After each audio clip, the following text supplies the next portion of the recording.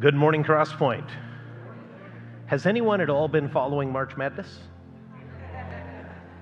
I'm not even a basketball fan, but one of my sons at home is an avid basketball fan, and there's a few basketball fans here on this church staff, so I jumped in. I'm watching. I don't really know who the teams are. I'm surprised that Purdue was good for a little while. Princeton is a sympathetic underdog one time a year when they make it to March Madness. And I don't know if you know this, Princeton, a very elite school, filled primarily with privileged children who were given SAT help to get the kinds of scores that are required to get into a school like Princeton. They're on a tear. And then I got tired of basketball, so I flipped over to an entirely different sport that I'm sure I'm the only American that watched yesterday. Did you know the college wrestling championships were held yesterday as well? And guess what? A kid from Princeton won the national title yesterday. His name is Pat Glory.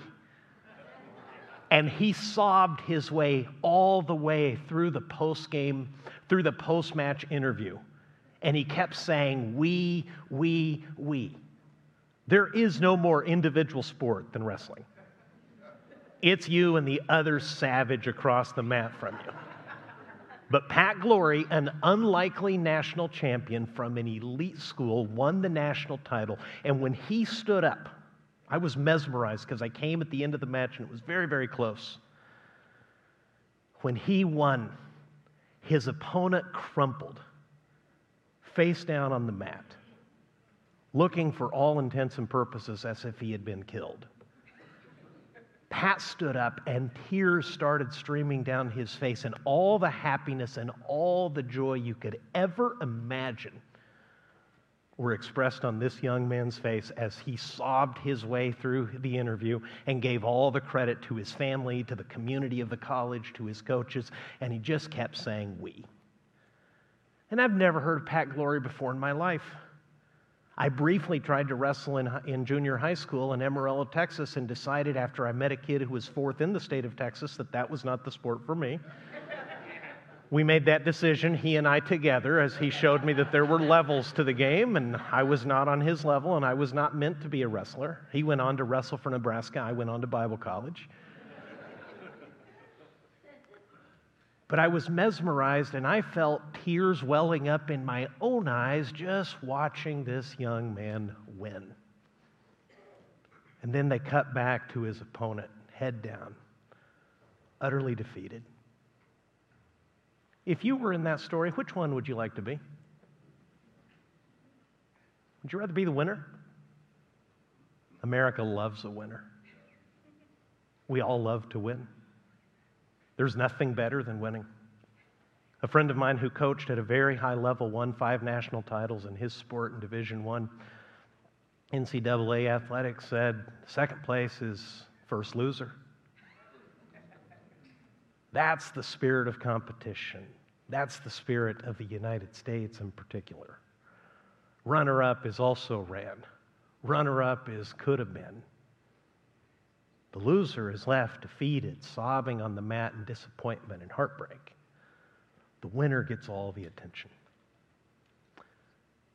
That carries over, that innate desire to win, which is God-given, by the way, because God wins.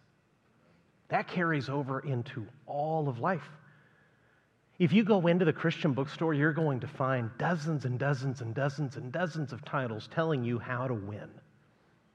Never seen a title advising anybody how to be a loser. That seems to come more naturally, wouldn't you agree? Most of us don't need coaching.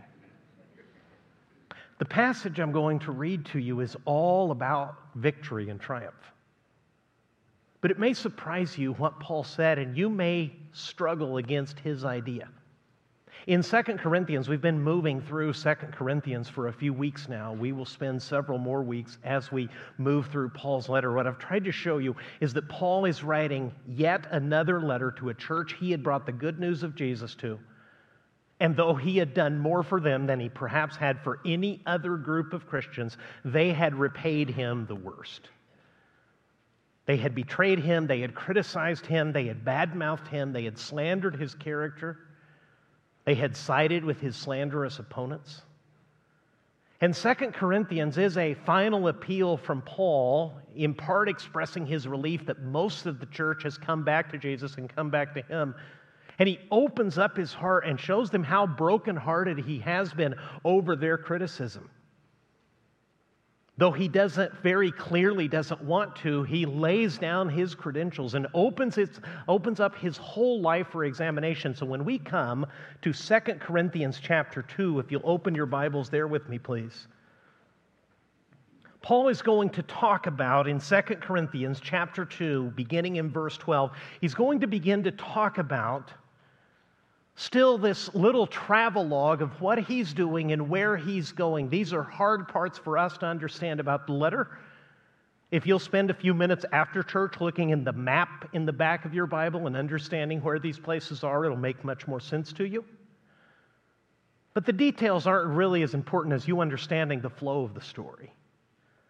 What Paul is writing in this letter is he knows from his previous interactions with them, including a severe letter where he calls them back to Jesus, that a great faction in the church is opposed to him, and Paul says he can't get it off his mind. He can't even enjoy his success. 2 Corinthians chapter 2, verse 12. When I came to Troas to preach the gospel of Christ, even though a door was open for me in the Lord, my spirit was not at rest because I did not find my brother Titus there, so I took leave of them and went on to Macedonia. 3 unfamiliar names drawn from the ancient world. 2 are places. 1 is a person. Troas and Macedonia are the places. Titus is the man. What you need to know is that Paul said, I kept going on the journey that I've been criticized for taking, and Jesus threw open a big door for me. This is a common way for Paul to talk about, I had all the ministry success I ever could have wanted. He's preaching Christ and things are going well. He's being blessed in an extraordinary way, but he can't find Titus, his coworker, who's also involved in this rescue and restoration project of trying to get this wayward, divisive, litigious, angry Corinthian church back to Jesus and back to Paul, who told them about Jesus in the first place. So what those 2 verses that I just read mean are very simple. Even though Jesus was blessing in tremendous ways and I was enjoying the ministry success, I had no peace there. Because I didn't know where Titus was, and the backstory is I didn't know how you were doing. Have you ever had things going so well in your personal life, in your professional life, rather your career is really, really going well, but you have a heartbreak with a friend or a family member, and the whole thing is just shadowed? Anybody ever had that experience? That's Paul. Paul is saying, I think it would be fair to say that Paul here is being pushed into depression. He's under constant pressure. He refers in his Corinthian letters also to his anxiety. And then in 14 through 17 is all I want to share with you. It takes a turn and Paul begins to talk about triumph and winning. And winning on a grand scale, in fact, the kind of winning that creates a parade. You ever had anybody throw a parade for you because you won something so big? Me neither. But we do, don't we? If you watched the Super Bowl this year, as soon as the champion was crowned, the winning city started making preparations. Where are we going to have the parade? And tens of thousands of otherwise responsible adults called in sick, took the day off work, got their kids out of school, showed up on the streets of Kansas City or Dallas or Philadelphia, well, not Dallas, somewhere in America to celebrate. And I'm a Cowboys fan, forgive me. I just, out of instinct and hope, try to mix the Dallas Cowboys in there on the side of winning sometimes. American cities plan victory parades, and the athletes ride in the highest car, and they're surrounded by people, and people throw confetti. I can't even imagine what the security and the cleanup costs.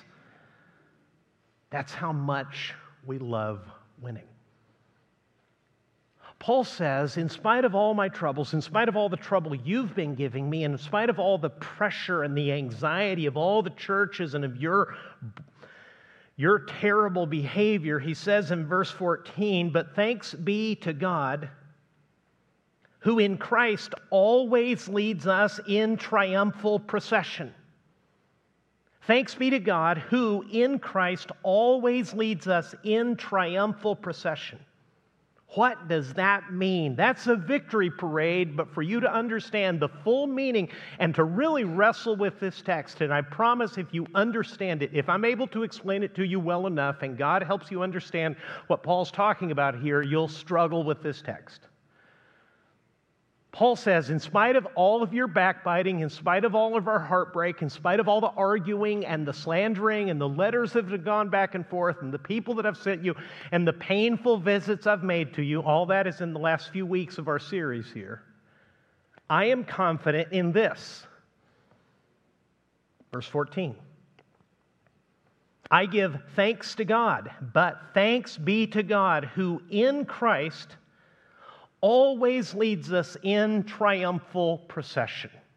Paul is talking here about the victorious Christian life, but I'd like to suggest to you that the victorious Christian life may not be what you expect.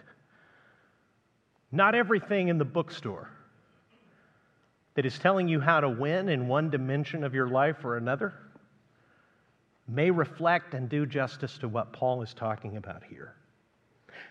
You see, when Paul says triumphal procession, this is the English Standard Version of the Bible. It's very literal, sticks very close to the original language of the New Testament, which was Greek. Paul's using a technical term, if you will. He's talking about something that would have been very familiar to his hearers, but we probably have never even heard of. Paul's writing in the days of the Roman Empire. Rome rules the world. They rule through their armies. They rule through their wealth. They rule through their roads. They have colonized all of the known world. Practically everything that is known to them belongs to them. And they did this through the constant threat of military might. Rome is studied to this day because even some 2,000 years later, people find the Roman Empire fascinating. They subdued all kinds of different ethnic groups and languages and cultures and religious practices. They did that primarily by allowing a great deal of latitude and even religious freedom. So long as you didn't oppose Rome, all would be well. You could keep your customs, you could have your religion, you could have your family, pay your taxes, be a good citizen, and all will be well. But behind that Roman peace, as historians have called it, always stood the iron fist of an army that is still studied and still legendary in military tactics to this day, that completely revolutionized warfare to the point that it was not a matter of whether Rome was going to win, but how gracious they were going to be in defeat. And when a Roman general had a particularly notable victory, they would give him what Paul calls here, a triumphal procession, a Roman triumph. What did that look like? Well, it's a victory parade, but depending on what your relationship was in it, you may not want to be part of it. The general would be in a chariot drawn by as many as 4 horses, and really notable occasions they might bring elephants out to drag the general's chariot ahead of him. All around him would be priests offering incense, so a fragrance filled the city. And ahead of him, and this is very important for you to understand Paul's meaning, was a giant part of the parade, which were men on parade. Other kings, other generals, men of importance, all of them walking on foot in front of the general as he glides along on his carriage. All of them, don't miss this, conquered. If we did this in modern times, if We did this during the Revolutionary War. General Washington would have been in a proud chariot, wearing all the regalia that the colonies could have afforded him, while the British generals marched in front of him. And at the end of the parade, can you guess what might have happened to the conquered generals and notable men who were walking in front of the general? They were killed. The Roman gods were honored, and the final victory of the general was sealed by the death of his enemies. And all of this was done in public with a massive cheering crowd, and it had profound meaning in a place like Rome, because the general said, "See these men marching in front of me?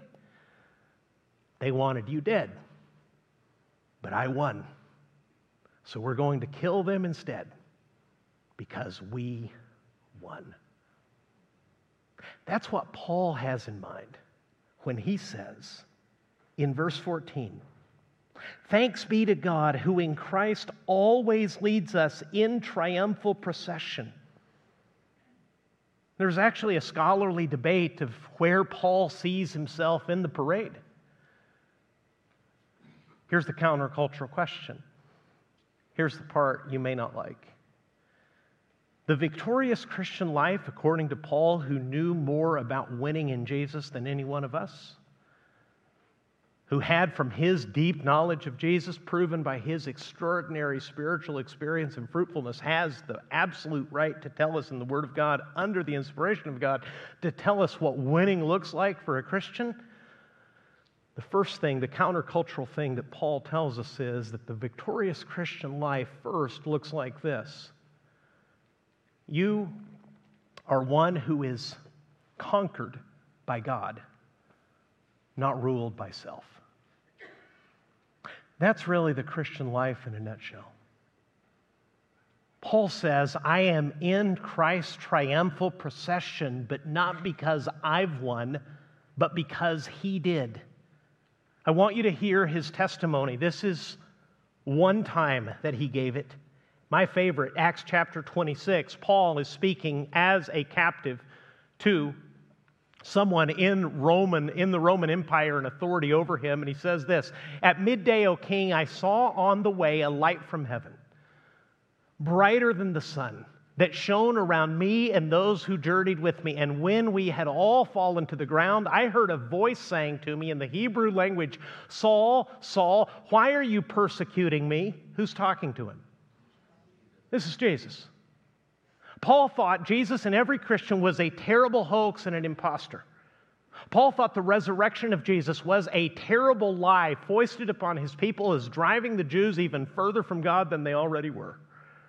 Paul had set himself to the task as the most zealous religious Pharisee of his day to exterminating the name of Christ by imprisoning and helping put to death people who believe Jesus.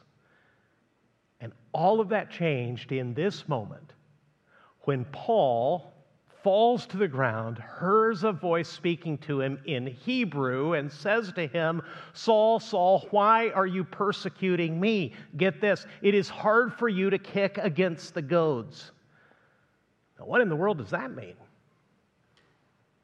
See, one of the interesting things about the Bible, and the reason I tell you to slow down and to look it up or send me an email or send me a text if you don't understand what you're reading, is it was written a long time ago in a culture that's not our own. What Jesus said to Paul as Paul cowered on the Damascus road, because that's where he was going on his way to persecute more Christians, is vitally important. A goad was a sharp stick that was used by an ox cart driver to make the animals move when they didn't want to. And Jesus is saying, Paul, if you keep fighting against me, all you're going to do is hurt yourself. You can't win, Paul. Here's Paul's answer, verse 15. Would you read that with me, please? Paul said, "And I said, 'Who are you, Lord?' And the Lord said, 'I am Jesus, whom you are persecuting.'" See the turnaround? See, the victorious Christian life means that Jesus wins, not that you do. One of the reasons we feel perpetually heartbroken, perpetually stressed, perpetually anxious, perpetually at fear, is because we think we have to win.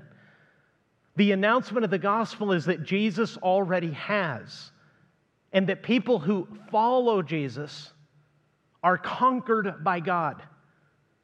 Let God win. Give God His rightful victory rather than fight for control and direction of their own lives. See, that's really what it gets down to. Are you going to win, or is Jesus going to win over you? Are you going to be conquered by God, or are you going to be ruled by self? Here's a fog-cutting question that may help you. What is it that you love and trust most? The honest answer for most people in the world would be money. Most people think if they can only get enough money, all will be well. Now, we're talking about other people. We don't have to think about us right now. Is that true? Will money fix it all?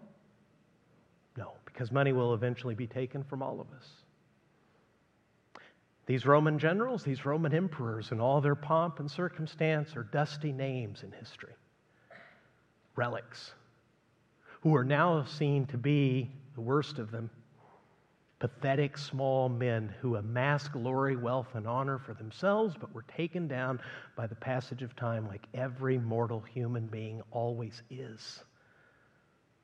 Paul, for religious reasons, was absolutely convinced that he had to fight against the lie of Jesus until he met Jesus for himself. And when Paul experienced the personal presence and the power of Christ on the Damascus Road, he asked the wisest question: "Who are you, Lord?" He immediately puts whoever this is in charge, and when he gets the answer, "I am Jesus whom you are persecuting," Paul never got over it. And people who truly surrender to God never get over it. That's the main thing I want you to hear.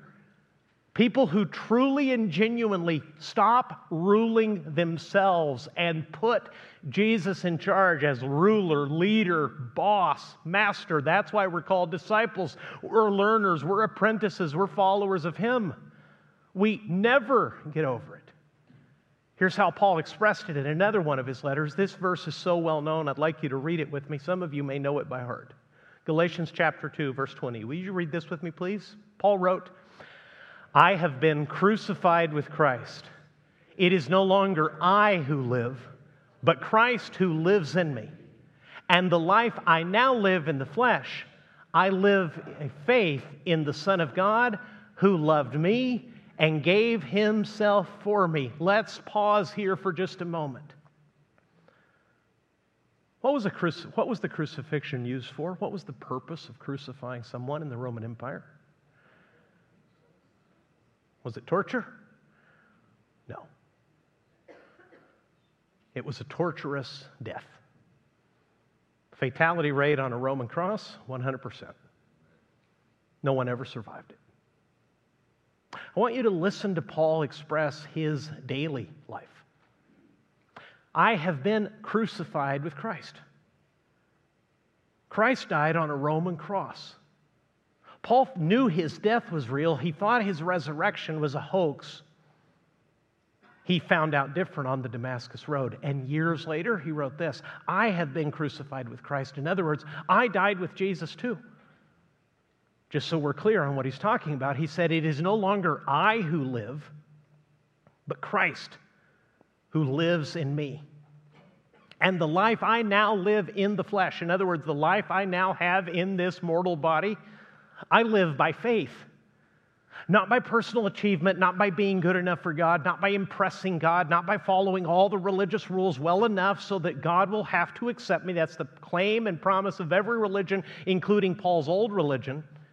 He says, "I'm done with that. The life I now live in the flesh, I live by faith." In other words, by trusting the Son of God. And here's why you should let Jesus win. It says, "Who loved me and did what? Gave Himself for me." You see, the reason God wants to put to death your own self-rule is to replace it with His own, because He's so much better. No one has ever surrendered to God and been disappointed by the experience and the outcome. No matter what it costs them, people who surrender to God truly, really do begin to live what Paul describes as the victorious Christian life, the triumphal procession, the victory parade that is always on, not because I'm in charge of, because I'm winning, but because Jesus won. Here's how Jesus expressed it in case you think this is Paul's idea. Luke chapter 9, verse 23, Jesus said this. He said to all, this is a universal invitation, a universal challenge. If anyone would come after me, let him deny, what's it say there? Himself, and take up his cross daily and follow me. The invitation to take up the cross of Christ, to come and die with Him so that you may truly live by the one who first loved you, that's the whole Christian life. So my question to you is, have you ever surrendered? It's 8 a.m. This is a hardcore crowd of Christians. I understand that. Not many people who are trying to figure God out decide to come at 8 a.m. if there's 2 other services at 9:30 and 11. But I just have to ask, have you really surrendered to Christ? Is He the boss or an accessory? See, you can't take Him on as an assistant. That's what so many of the books in the bookstore are subtly inviting you to do. You go live your awesome life. Jesus can help. No. Jesus is Lord. Amen. There can only be one. Just like that wrestling match, there's a clear winner and a clear loser, and you can tell at a glance who won. Christ really is Lord. He is that. He's earned that. He conquered death. He faced every temptation in your place and laid down your life so that you could have His righteousness instead of your sinfulness. So that you could replace His heart, your heart and mind with His own. This is why Paul never got over it, and people who really surrender to Jesus never get over it, and they put it in practice every day.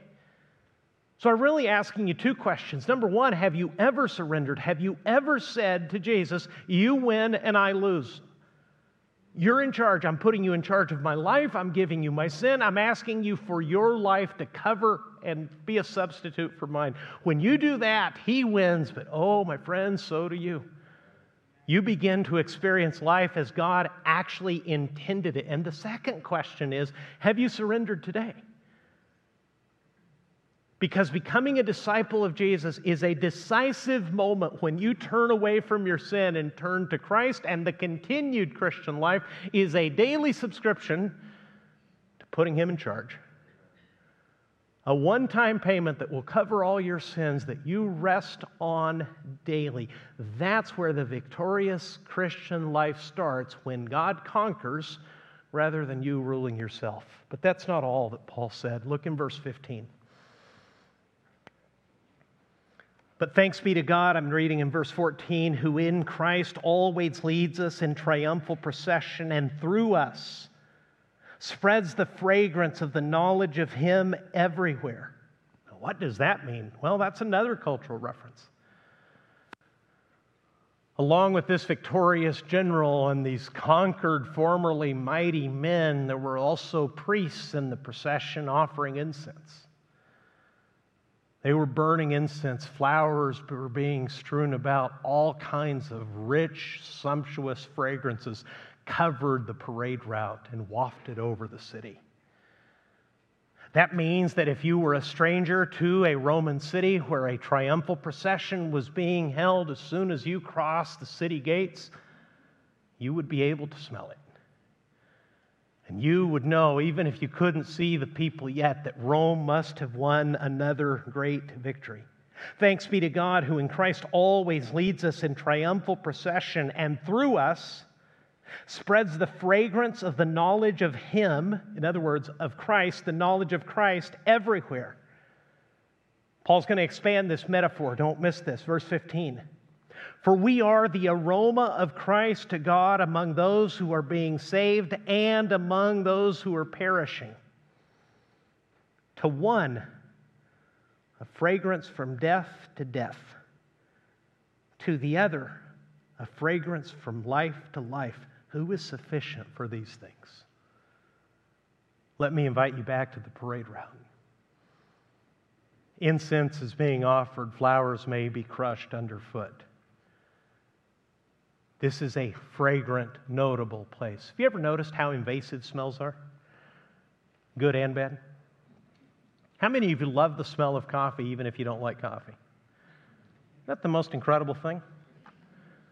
Oh, it smells great. You want some? Absolutely not. Starbucks depends upon that smell. I'm not theorizing. I read the CEO's book. He depends on the aroma of continually fresh brewed coffee to drive sales. For a while, they set aside one of their best-selling products because they were making sandwiches, but they couldn't figure out how to warm the sandwich without burning the cheese. So for a while, they stopped making money on the sandwiches because the aroma of coffee was so important to the company. They wanted you, when you walk into their coffee stores, to be enveloped by the fragrance. That's what's happening on the Roman parade route. But I don't know if you've noticed, Paul says everybody is getting the aroma coming from our lives. Verse 15, we are the aroma of Christ to God among those who are being saved and among those who are perishing. To one, a fragrance from death to death, to the other, a fragrance from life to life. What does he mean by this? He means simply this. That fragrance to a Roman citizen meant victory. As soon as you smelled it, even before you saw the parade, if you're just arriving in the city, that means we won. We're safe. They wanted us dead, but our army has kept us safe yet again. The sons and husbands who left our homes have come back victorious, and we will sleep peacefully again tonight. But what does that smell like to you if you're in the parade? That smells like death. And the conquered general walking in front of the Romans, chief general, thinks to himself, the last thing I will smell will be this incense. What does Paul why does he bring this in? Because he says that the victorious Christian life is one wherein we make Christ known to others. In other words, your life, if it's truly lived for Jesus, if you're a public Christian, if you're not ashamed of your faith, if you don't mind others knowing what Christ has done for you, your life gives off a fragrance. The fragrance of a life lived for Christ is unmistakable, but it's also divisive. Not everybody will like it. We live in divisive times.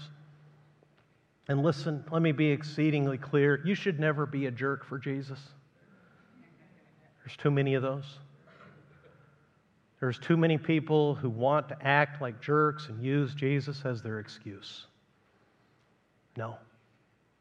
Just love the way he loved, serve the way he loved, endure abuse if you have to take it the way he endured abuse.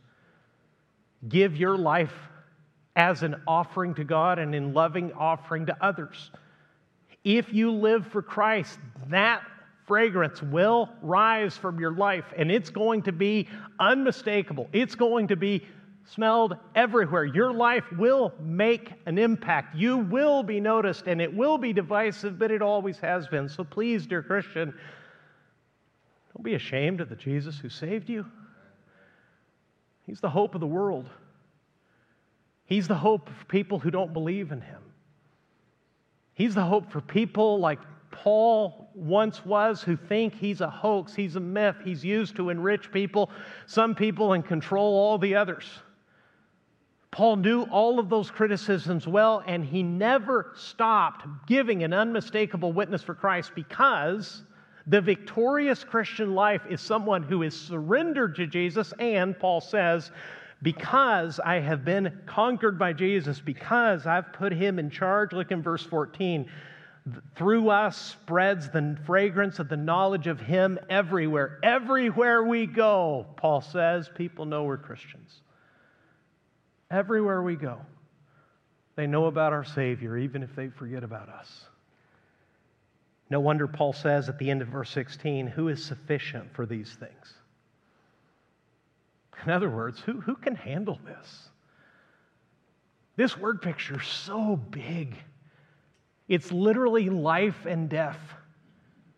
It's life everlasting and judgment in one single picture. It's people deciding between living with God forever and choosing to rule themselves far away from God and dying instead.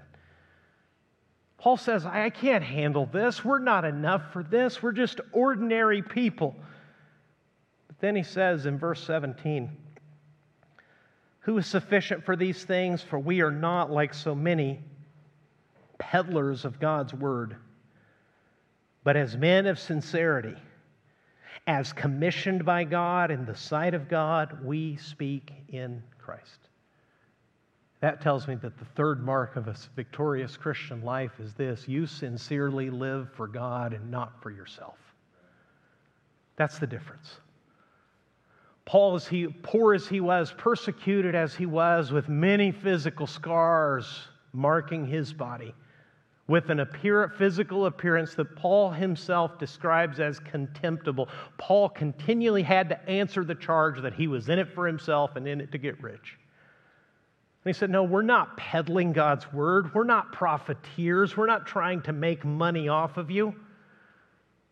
We're sincerely speaking for Christ. We're giving the message of Christ. We've been sent by God and we are in the sight of God. That's why we talk Jesus to you. I've rephrased 2 Corinthians 2, verse 17. Here's the heart of Paul's message. We speak sincerely in Christ as people sent from God who are standing in His presence. Please know this, church. Since I'm the senior pastor and I've got the Bible open, and at least for a few minutes I get the mic and the lights are on me. This has never been about peddling God's word. That's an offense to Christ that Christ will know how to deal with. The victorious Christian life is lived in willing, joyful surrender to the God who made you and gave you everything. It is lived in daily surrender to make other people know who He is. It is the kind of life that is lived openly and sincerely, not for the pursuit of self, but in surrender to Jesus. The victorious Christian life is lived in surrender to God so that others may know Him. And you may not be an apostle, and you may not even have a mic anywhere. I have a great sacred privilege that I take so seriously, and I'm so grateful for, to be able to open the Bible with you Sunday after Sunday. But if you're a Christian, you also, like Paul, need to surrender to God, and you need to take account of the people in your world to whom you can give a witness of Jesus. If you're surrendered to Him, your purpose is then to live for Him so that others may know Him as you do. And who should that be in your life? Probably some members of your family at least, right? Might be your neighbors. Might be coworkers. Might be people in the other community and civic organizations that you're part of. Everywhere you go, you take the fragrance of Jesus with you. Make Him known in joyous surrender to Him and live for Him so that others will know Him the way you do. That's what it means to live the victorious Christian life. Let's pray together.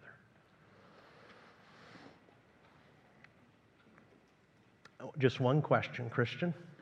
Are you surrendered?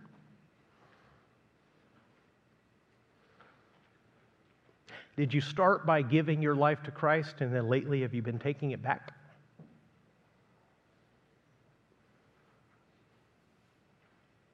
If He's in charge, how would you prove it? What's part of your settled routine that shows that He's in charge, not you? See, the victory parade that Paul's describing, is for Christ, not for us. We win, but only because He has already won. If you've been wrestling control back from Jesus, please understand that's a losing game. It'll be hard for you to kick against the goads. You won't win that one. You'll lose every time you fight Him. Have you been making Him known? Are you surrendered in a way that through your loving, your giving, your serving, your witnessing, other people know who Jesus is?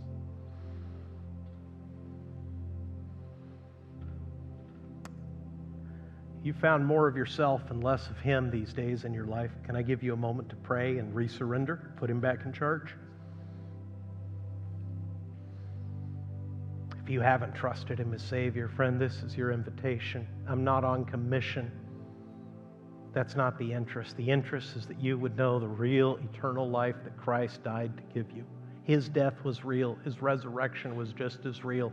And it was for you. It was for your sake to give you eternal life. My invitation to you would be to surrender to Him, to put Him in charge.